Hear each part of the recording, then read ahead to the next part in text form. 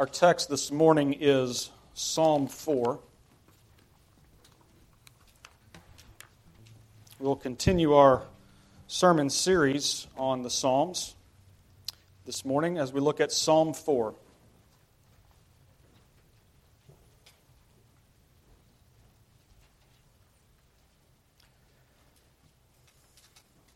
The word of the Lord. Answer me when I call, O God of my righteousness. You have given me relief when I was in distress. Be gracious to me and hear my prayer. O men, how long shall my honor be turned into shame? How long will you love vain words and seek after lies? But know that the Lord has set apart the godly for Himself. The Lord hears when I call to Him. Be angry and do not sin. Ponder in your own hearts on your beds and be silent. Offer right sacrifices and put your trust in the Lord. There are many who say, "Who will show us some good?" Lift up the light of your face upon us, O Lord. You have put more joy in my heart than they have when their grain and wine abound. In peace I will both lie down and sleep. For you alone, O Lord, make me dwell in safety. Let us pray. Our Father, we pray that you would open our hearts to receive the implanted word this morning, which is able to save our souls. In Jesus' name, amen. When you are fed up with the Christian life, what do you need more than anything else? When life in this fallen world, which consists of death, bereavement, relationship struggles, money problems, sin struggles, when you're at your breaking point in dealing with this fallen world, what do you need more than anything else? Moses once reached that point. Moses grew up in Pharaoh's household, only to be driven out from a life of luxury into a life of sheep farming in Midian. But Moses adapted. And after 40 years in Midian, Moses had apparently found contentment in his life as a sheep farmer.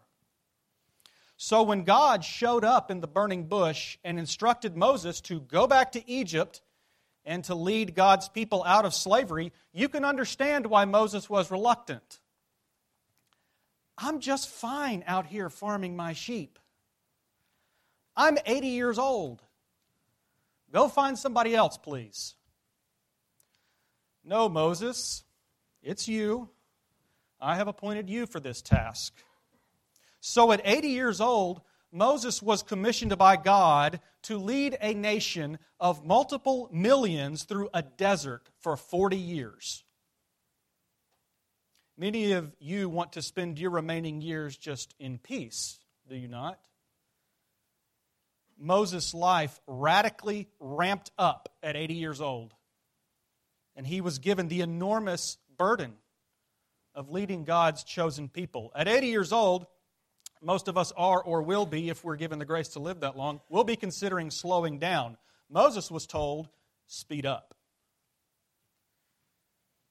And once Moses finally led the people out of Egypt, and once they crossed the Red Sea, the very next incidents recorded in Exodus are of Israel grumbling against God and against Moses.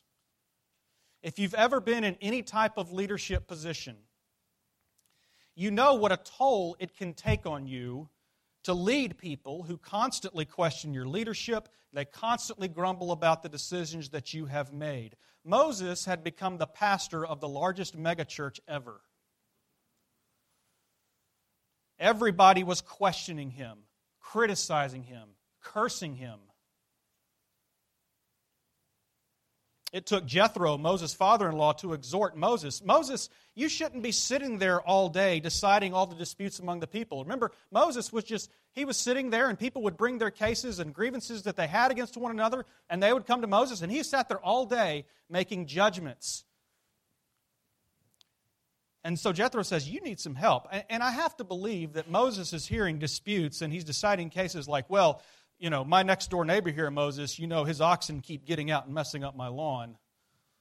Or, Moses, do you know how she looked at me? And, Moses has just got to be.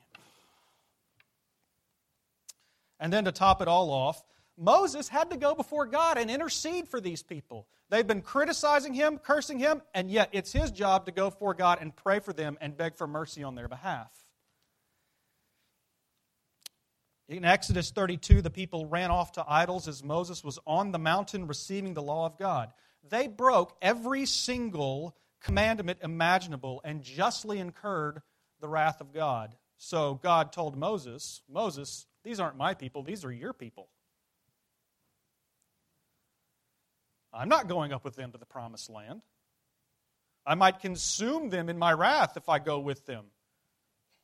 Yet all these people who grumbled against Moses in every possible way, Moses went before God and begged for mercy on their behalf. He was in an impossible situation. So when we finally get to Exodus 33 in the story of Moses, it is clear Moses is exhausted with the whole situation. He's finally reached his breaking point. What does Moses need in that moment?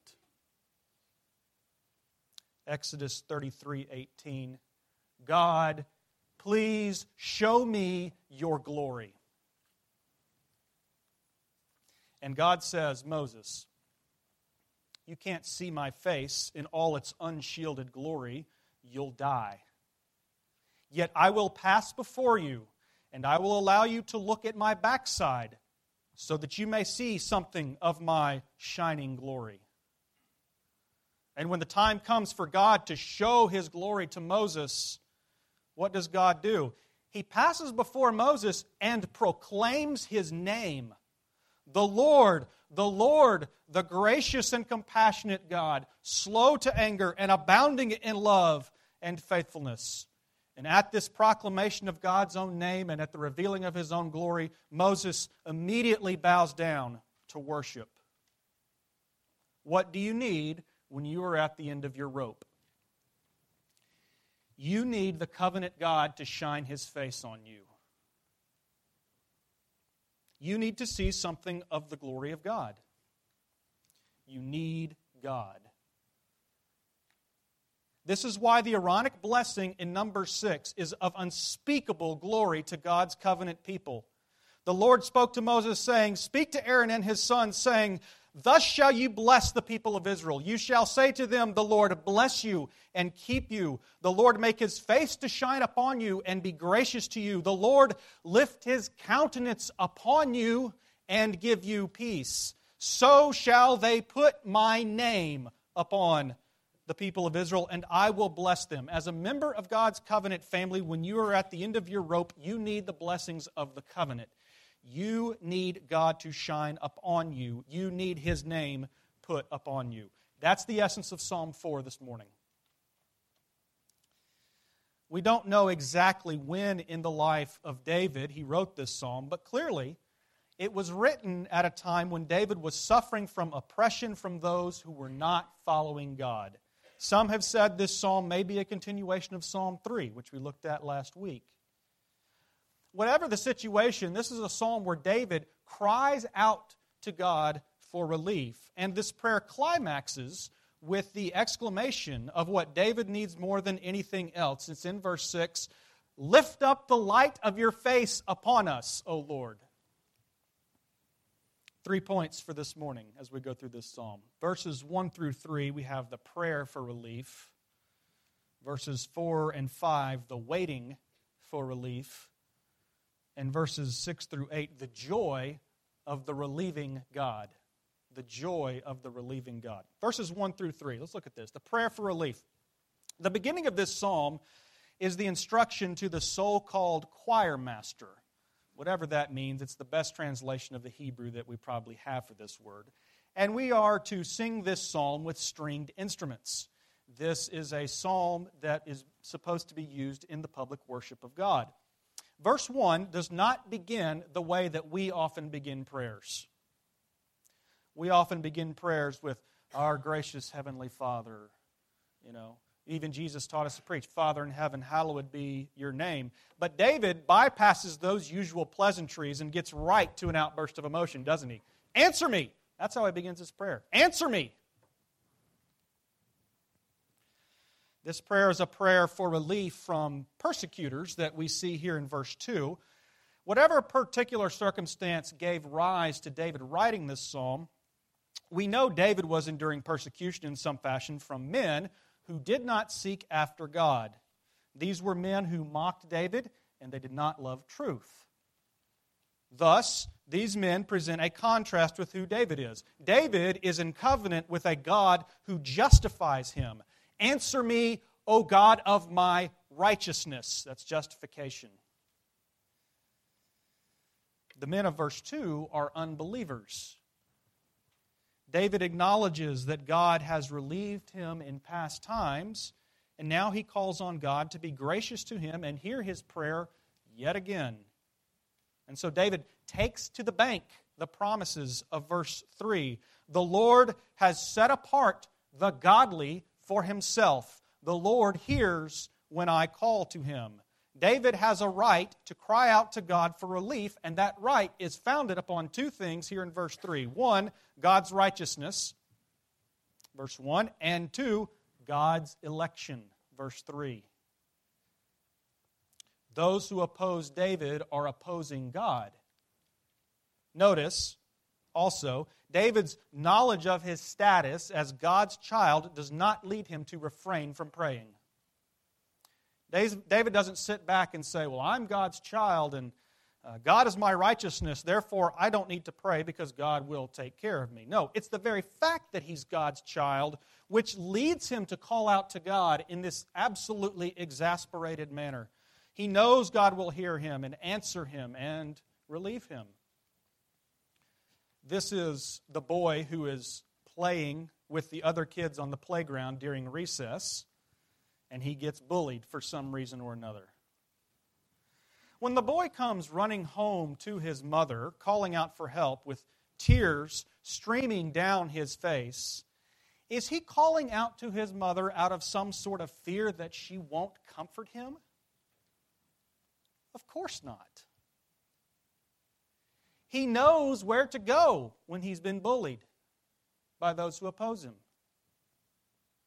It's the hurt he has experienced which drives him to the mother he knows can help him. Verses 1 through 3 are the cry of the Christian running to his or her heavenly Father and yelling, "Father, help me, hear me, deliver me, rescue me."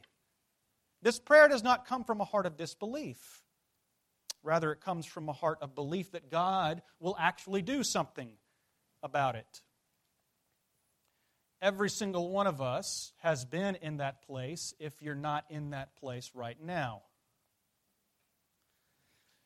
And if you don't know that place, if you don't know what it is to cry out to God as your Father, you are not a Christian. Why? Because it is only by the Holy Spirit dwelling in you that you can cry out, "Abba, Father." Romans 8:15. It is by the Holy Spirit we cry, "Abba, Father." If you've never called out to the God of righteousness, the God of election, the God of adoption, your Father, if you've never called upon God as your Father, you are not a Christian. But for those of you who have longed for your Heavenly Father to hear you and to answer you, take heart. You can claim this promise here in verse 3. Know that the Lord has set apart the godly for Himself. The Lord hears when I call to Him.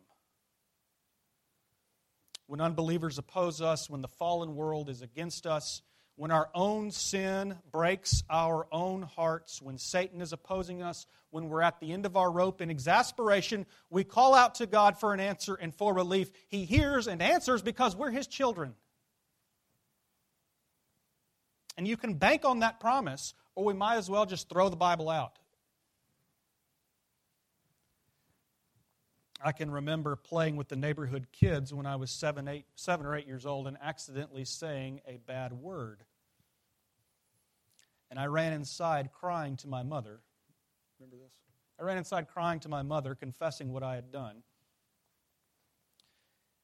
When I came to her, did she tell me to wash my mouth out with soap before she would comfort me and embrace me? Of course not. We don't clean ourselves up before we come back to the Father. We come to Him with tears streaming down our face, and He takes us in. She embraced me because that's what mothers do. That's what good fathers do too. It's what our Father does. The Lord hears the screaming and the crying. The Lord sees the tears streaming down our faces, and He answers. Now, His answers hardly ever come when we want them or how we want them. He is God, we are not. We have to wait for answers and trust His answers. And verses 4 through 5 here contain instruction for how to wait on God in your exasperation. These two verses here, verses 4 and 5, are a contrast. Verse 4, don't do this while you wait on God, but verse 5, do this while you wait on God. There are some commentators who interpret the commands of verses 4 and 5 as David speaking to his oppressors. In other words, they would say, David is actually saying here, you men who love vain words, you men, you be angry and don't sin. You offer right sacrifices to God. In other words, some would say that these two verses are David instructing his opposers to repent. Now, as much as these ungodly men do need to repent, I don't think that's what the text is saying here. These two verses are better understood as David speaking to himself and to all godly people about how they should wait for God in the midst of their pain. And I say this for a few reasons. One, ungodly men, by definition, cannot offer right sacrifices. They can't. Second, the very natural reaction of those who persecute you, your very natural reaction is to be angry with them, is it not? David knows the human heart. And third, the most compelling evidence these verses are meant as instruction to believers is how Paul uses verse 4 in Ephesians chapter 4.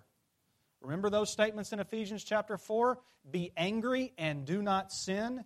Do not let the sun go down on your anger, neither give the devil an opportunity. Paul uses verse 4 to give instructions to Christians in the New Testament. So from that I conclude verses 4 and 5 are meant to be instruction to believers on how to wait for God to answer. So, verse 4, while you're waiting, be angry and do not sin. Ponder in your own hearts on your beds and be silent. It is okay, I'll give you permission, it is okay to be angry while you are waiting on God. The sin David encourages believers to refrain from is returning to the ungodly what they have given us. We are not to respond in kind to their mocking and their lying about us. Furthermore, we are encouraged to not speak against God while we wait. We should ponder His ways as we go to sleep. In your suffering, you're perfectly free to be angry. Not in an outburst of anger. That's condemned in Scripture. You can even, in a sense, be upset with God.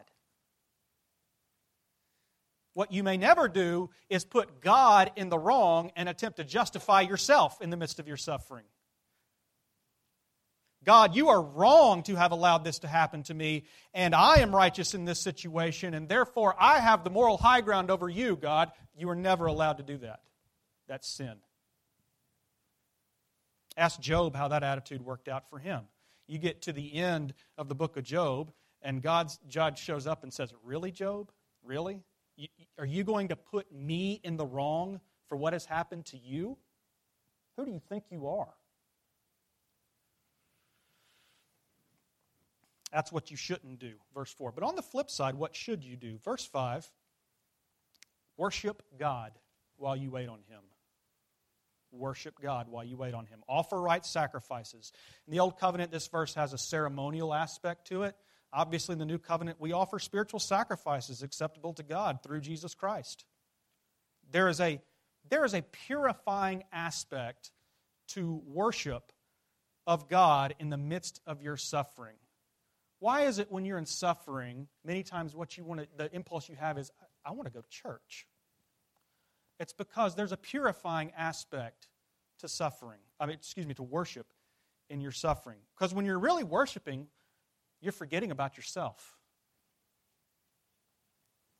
If you're not thinking about yourself, and instead of focusing your gaze on your Creator and Redeemer, you are able to, in a certain sense, even for a little time, escape from your suffering. This is beautifully illustrated in Psalm 73. We won't turn there, but if we ever make it to Psalm 73 in future years of this Psalm sermon series, I shotgun Psalm 73. In Psalm 73, Asaph pours out his heart to God, and he confesses to God that he had looked at his unbelieving neighbors, and he saw how they prospered in life. And yet when he looked at his own life, he said to himself, Lord, people who persist in wickedness have an easy life, and those of us who seek your glory have it hard, and that's not fair. That doesn't make any sense if you're the God of the universe. And then the psalm goes on to say, Asaph saw the whole situation for what it was when I went to the sanctuary of God. When I went to worship, I understood what the end of the wicked is and what the end of the righteous is. The wicked inherit the wrath of God, the righteous inherit God Himself. It's through worship that Asaph was able to see the right perspective on his pain. So let's make this real practical. When you're at the end of your rope, worship publicly and privately. There's a reason Hebrews 10:25 tells us not to forsake the assembling of ourselves together, as is the habit of some. But what? But encourage one another all the more. In other words, Christians, unless providentially hindered, should not be skipping church habitually. Why? Because when you're at the end of the rope, worship and encouragement is exactly what you need. Why would you rob yourself of the great blessings that are in worship, in suffering, when God has so designed the life of the church and public worship and public encouragement of one another, when He's so designed it to be one of the ways in which He gives Himself to you in your pain?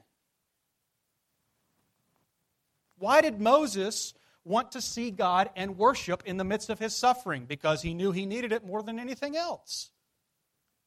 Offer right sacrifices and put your trust in the Lord while you wait for Him to show up. So that brings us to verses 6 through 8.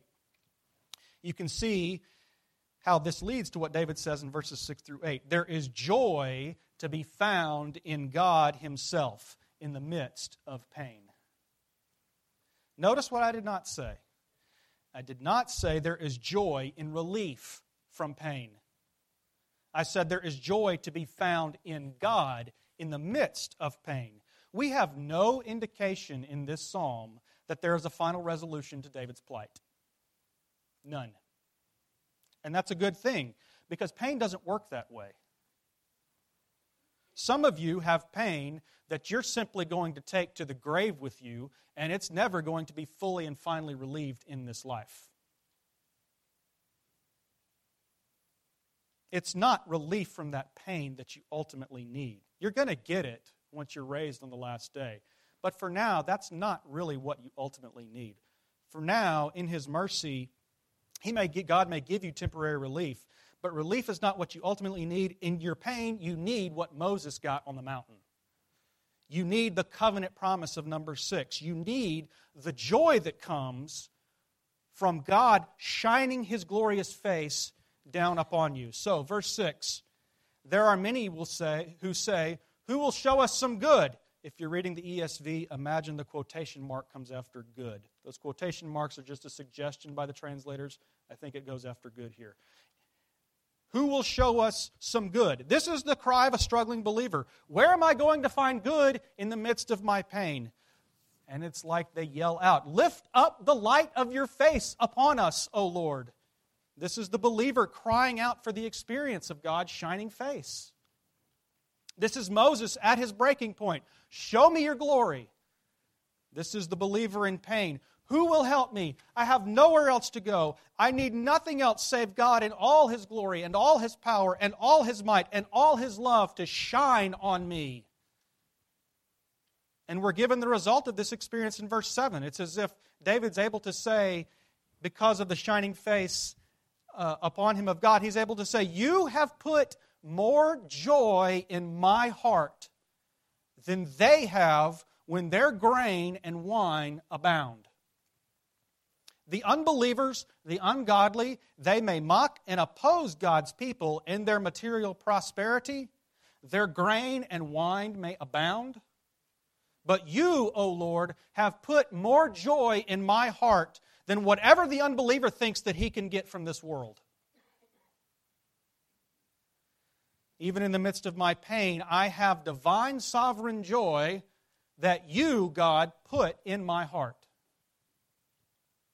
I know your joy as I see you in all your glory when your glorious holy face shines on me. Therefore, verse 8, I can sleep at night because the Lord is my God and I am His child. Micaiah and I, along with Pastor Wilson, heard John Piper preach on verses 6 and 7 of this psalm a couple of months ago. Although I think you were in the car and took off early, didn't you? Yeah, you did. You missed out. We heard John Piper preach on this psalm, verses 6 and 7 of this psalm a couple of months ago. And his basic thrust in the sermon was this: the fundamental difference between a believer and an unbeliever is not a decision of the will. That is not the fundamental difference between a believer and an unbeliever. The fundamental difference between a Christian and a non-Christian is verse 7.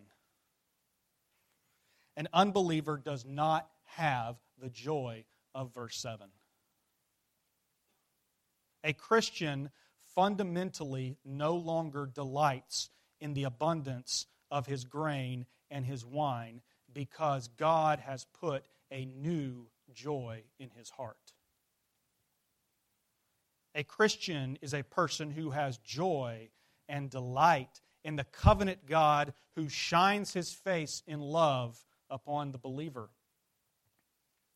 The Christian is able to endure the suffering in a way that no unbeliever can because his or her ultimate joy is not in the world. It is in God Himself. The prayer of the Christian when suffering becomes, "Oh God, let me know your number 6 covenant promises because there is joy in your shining face, more joy than anything that this world has to offer." For some of you, I don't understand why you think accumulation of earthly comforts and luxuries is where you're going to find joy. It's nice. It's not where you're going to find joy. Because verse 7 says the exact opposite.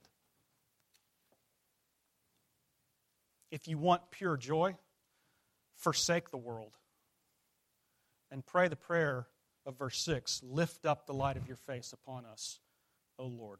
I want to close this morning by answering one final question about this psalm. How do Christian believers experience the shining face of God? How do we experience that?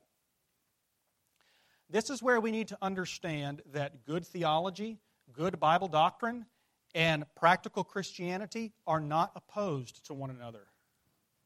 They are married to one another. How you come about practically experience the shining face of God is rooted in what you believe about Jesus Christ. When the New Testament speaks of the covenant blessings of God's shining face, you know what it does? It points to Jesus Christ as the one who reveals God's shining face.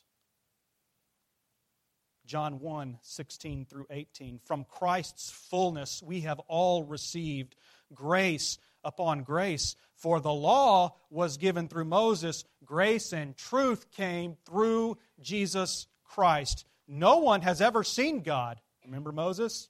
But you can't see my face and live. No one has ever seen God, but the only God who is at the Father's side, He has made Him known. Jesus Christ is the revealer of the Father. He's the revealer of the shining face of the glory of God. John 14:8 through 9, Philip said to Him, Lord, show us the Father, and it is enough for us. And Jesus said to him, have I been with you so long, and you still don't know me, Philip? Whoever has seen me has seen the Father.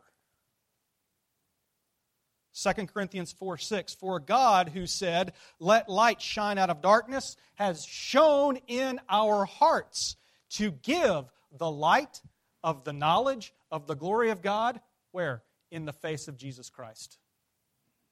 Hebrews 3:3, He, Jesus Christ, is the radiance of the glory of God and the exact imprint of His nature, and He upholds the universe by the word of His power.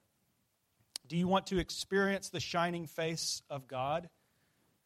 Go to Jesus Christ. You know, in a sense, and I don't mean to be overly simplistic about this, but in a sense, all ministers of the gospel are doing is just saying, you got a problem? There's Jesus. Something going on? There's Jesus. Here He is. Go on. That's all we're doing. Because that's where the shining face of God is. That's where the covenant blessings are, in Christ.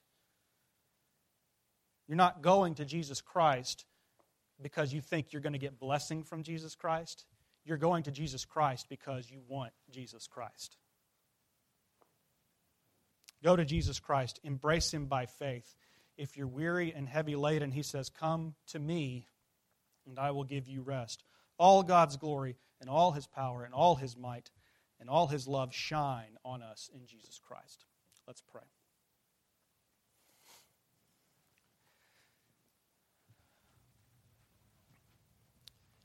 Our Father, we are so grateful that You have sent Jesus Christ, that in the midst of our pain, when we are looking to You for relief and distress, that we can claim the covenant promises of Your shining face in Christ. And we ask You, Father, that as we go through today, this week, that we would claim the promises because You are our Father and You love us. We thank You that You lift Your countenance upon us. In Jesus' name, amen.